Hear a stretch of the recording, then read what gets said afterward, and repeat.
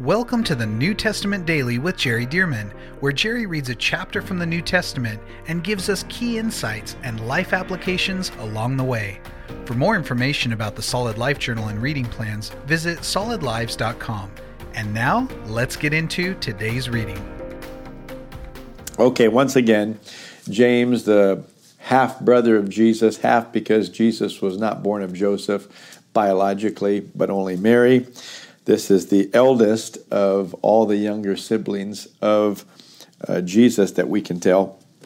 And so here's what he writes in this very important chapter here, chapter 3. My brethren, let not many of you become teachers, knowing that we shall receive a stricter judgment. Notice how he changed the person there. My brethren, let not many of you become teachers, knowing that we shall receive a stricter judgment. So James is saying that he is a teacher, and of course he is. He's teaching us right here through this book. But this is speaking to us, and I am a teacher of the Word of God, and I love being a teacher of the Word of God. But notice, my brethren, let not many of you become teachers, knowing that we shall receive a stricter judgment. Why? To whom much is given, much is required. And so we've been given so much knowledge, and we've vocalized it. Jesus said, by your words you'll be justified, and by your words you'll be condemned. I said, oh Lord, help me, because I've taught so many insights and revelations and things, and you've given those to me, but do I even remember what they all are? Can I even recall them to mind?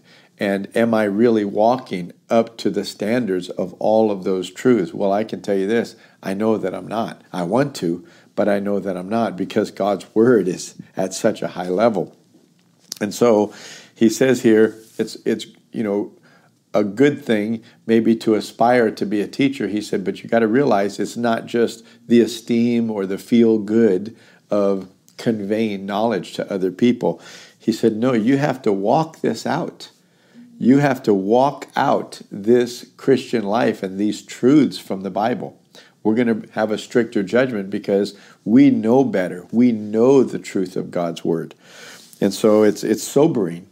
It's very sobering. So it's not intended to be a deterrent to those who are called to be teachers, but to those who just aspired to it, but it wasn't their calling, and they're not willing to commit to live the life that they will need to live. Verse 2, for we all stumble in many things. If anyone does not stumble in word, he is a perfect man, able also to bridle the whole body. So you can see here that he's also talking to teachers about the fact that you can speak wrongly, and you can even cause people to err in their life choices because you're not teaching precisely and accurately from the truth of God's Word. And he said, and you can become accountable for leading them astray. So he said, there's a stricter judgment, for we all stumble in many things. If anyone does not stumble in word, he is a perfect man, able also to bridle the whole body. So he's saying the judgment is connected also to how you speak and how you're guiding people. So notice he says, brings up the bridle the whole body, bridle. And this is something he's going to explain in the next verses. Watch this. Indeed, we put bits in horses' mouths that they may obey us, and we turn their whole body. Look also at ships, although they are so large and driven by fierce winds, they are turned by a very small rudder wherever the pilot desires. Even so, the tongue is a little member and boasts great things. See how great a forest a little fire kindles. So let's stop there. So he uses this analogy of a bit and a bridle on a horse in a horse's mouth, and also a rudder on a ship. Now watch this.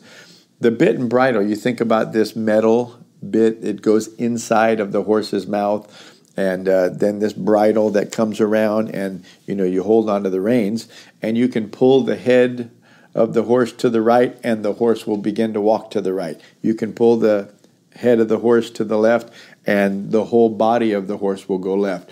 James says, This is the way your tongue, this is how powerful your tongue is. Whatever your tongue is saying, your whole body will begin to turn that way. If your tongue is telling sexual jokes and talking sexual things, your whole body will be geared to start doing sexual things.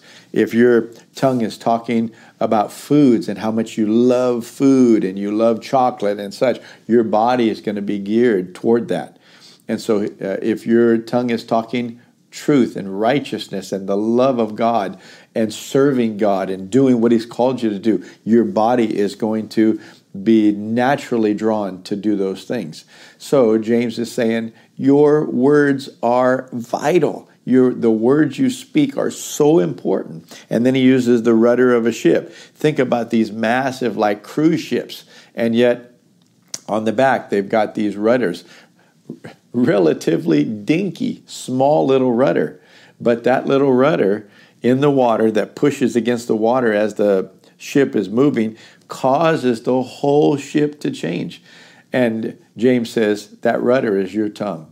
Your little tongue changes where you go in life, changes what your body does in life. And so therefore, you can't be flippant with your tongue. You can't just let your tongue say anything it wants to say, because then you'll be letting your life do anything that your body or your mind wants to do.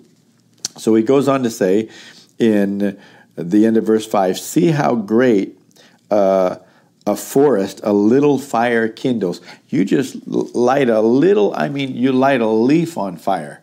But if there's a leaf touching it, right next to it, it'll light that one on fire. And before you know it, there's a whole raging forest fire with thousands of acres being burned just from a little flame. He said that little flame can come from your tongue.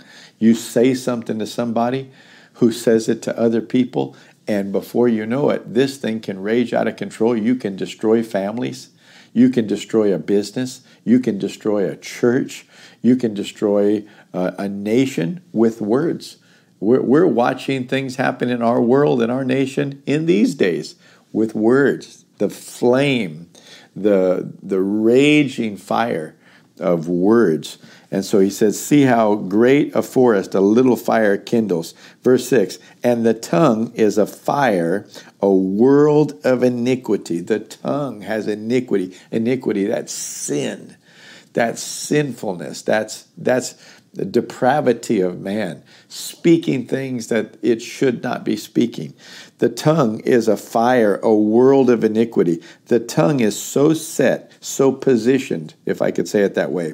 The tongue is so set or positioned among our members that it defiles the whole body and sets on fire the course of nature and is set on fire by hell. Isn't this interesting? The tongue is positioned in such a way in your body that it defiles the whole body. You can defile your whole body with your tongue. Yeah, you speak the wrong things, and before you know it, your whole body is defiled. Your whole body is in addiction, in sin, in criticism. Your whole body is into it. You're so bound, but it started off with you speaking things that you should not speak.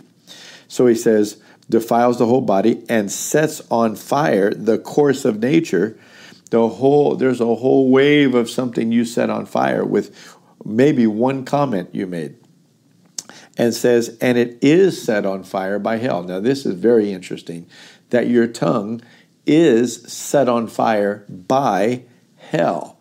Now, do you remember when Paul was writing in the 6th chapter of Ephesians, and he said, put on the armor of God that you may be able to stand against the wiles of the devil. And he went on to say about the shield of faith, take up the shield of faith. He said, above all, take up the shield of faith with which you will be able to quench all the fiery darts of the devil. All the fiery darts. Now, what are fiery darts? I've become convinced. Fiery darts is when hell lights tongues on fire, and these words are spoken out, and they're lit on fire by hell. These are fiery darts. And there's a scripture in Proverbs that says, like a madman who throws firebrands, arrows, and death is a man who deceives his neighbor and says, I was only joking. But yet those words have already gone out. See, but firebrands, arrows, and death. See, and so these are fiery darts. These words are fiery darts. And this says that the tongue can be set on fire by hell. It can also be ablazoned from heaven, where, man, you've got on your tongue the word of the Lord, the love and life of God. But you remember Proverbs 18:21, death and life are in the power of the tongue. So you can choose to speak life or you can choose to speak death. But notice the tongue can be set on fire by hell. And you could be the source of where these fiery darts of the devil come from. Just being critical and saying things that you shouldn't say. And now believers have to actually lift their shield of faith to quench your own words. Folks, you do not want to be on that side. You want to be on the side of God, the side of life, the side of strength and blessing and encouragement and exhortation, not on the side of fiery darts that have to be quenched. But even believers, don't think that this is only unbelievers that can have their tongues lit on fire by hell. Absolutely not. Every one of us have flesh. Every one of us are subject to the enemy doing this to us and giving us thoughts in our mind to speak out. And before we know it, we've spoken these things out, and he lit on our tongue on fire, and we release those words out into the atmosphere as fiery darts. So let's go on. Verse 7, for every kind of beast and bird, of reptile and creature of the sea is tamed and has been tamed by mankind. But no man can tame the tongue. It is an unruly evil full of deadly poison. Well, you might just stop there and say, well, why are we even talking about it if you can't do anything about it? He didn't say you can't do anything about it. He just said you can't tame the tongue. You can't spank your tongue. You can't put your tongue in a timeout and make your tongue work right. Well, what can you do? Well, Jesus said, out of the abundance of the heart, the mouth speaks. You have to change what's in your heart. And in chapter 1, James says, receive with meekness the implanted word of God, which is able to save your soul. You've got to get God's word down in your heart to change your thinking. And then once you think the thoughts of God, the word of God inside, that will be what's coming out of your mouth. See, otherwise, what's in your mind and on your heart will be coming out of your mouth, because Jesus said, out of the abundance of the heart, the mouth speaks. So you can't just take care of it at a tongue level. I mean, that doesn't mean that you can't stop yourself and say, I'm not going to say that. You can. But the whole idea that you're thinking, I need to stop my tongue, is the truth in your heart that's thinking that and able to stop it, see? So it has to be dealt with on a heart level. No man can tame the tongue. It is an unruly evil full of deadly poison. Deadly poison. Think about that. It kills. Oh, may our mouths, Lord, I pray right now that our mouths would not destroy. Lord, help us to speak life and not death in the name of Jesus. So, verse 9, with the tongue, we bless our God and Father, and with it we curse men who have been made in the similitude of God. Out of the same mouth proceed blessing and cursing. My brethren, these things ought not to be so. I love that. My brethren, these things ought not to be so. It is true that we should not be using our own tongue.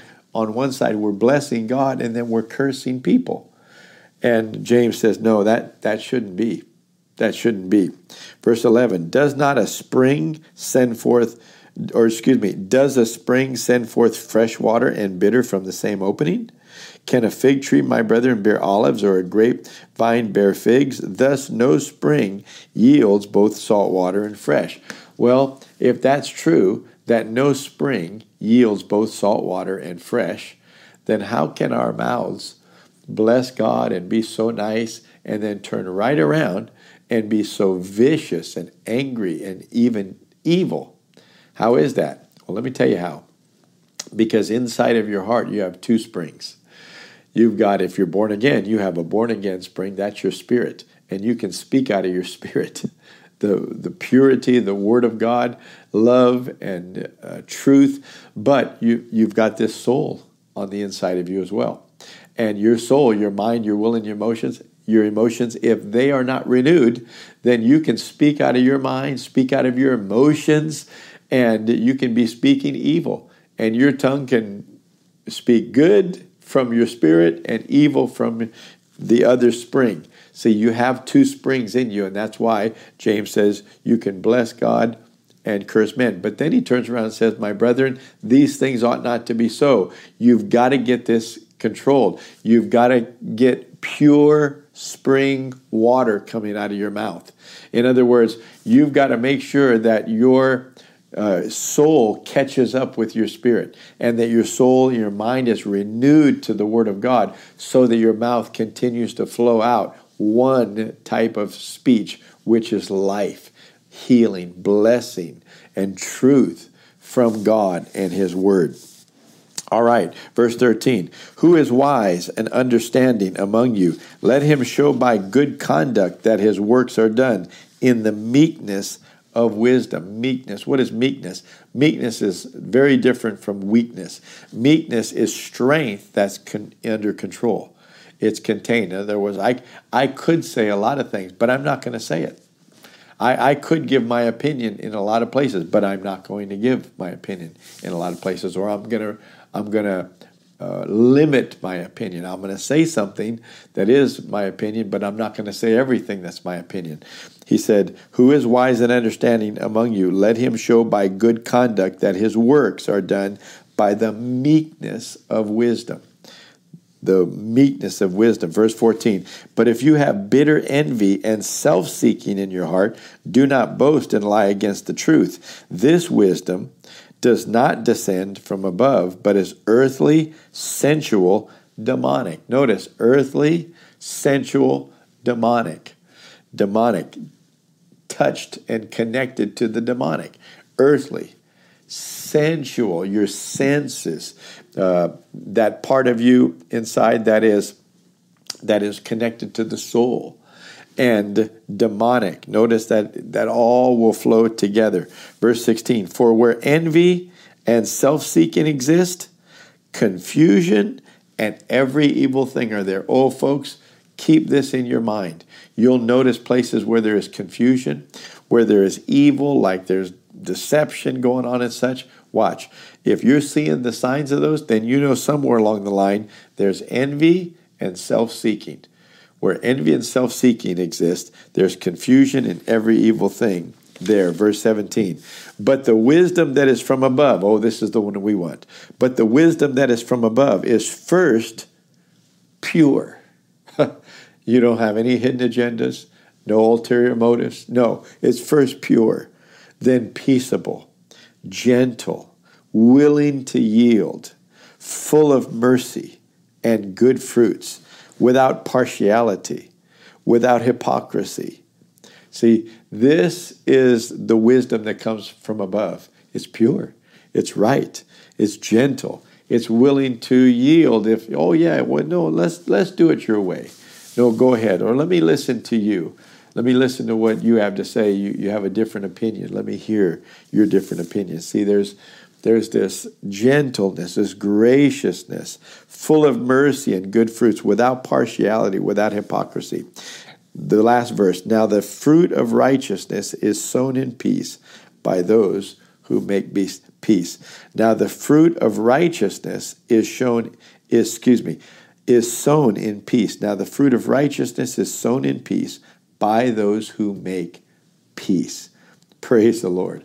So you can see here that there's a stark contrast between the way that people walk in the wisdom of God and the way that people walk in earthly, sensual, and influenced by demonic wisdom.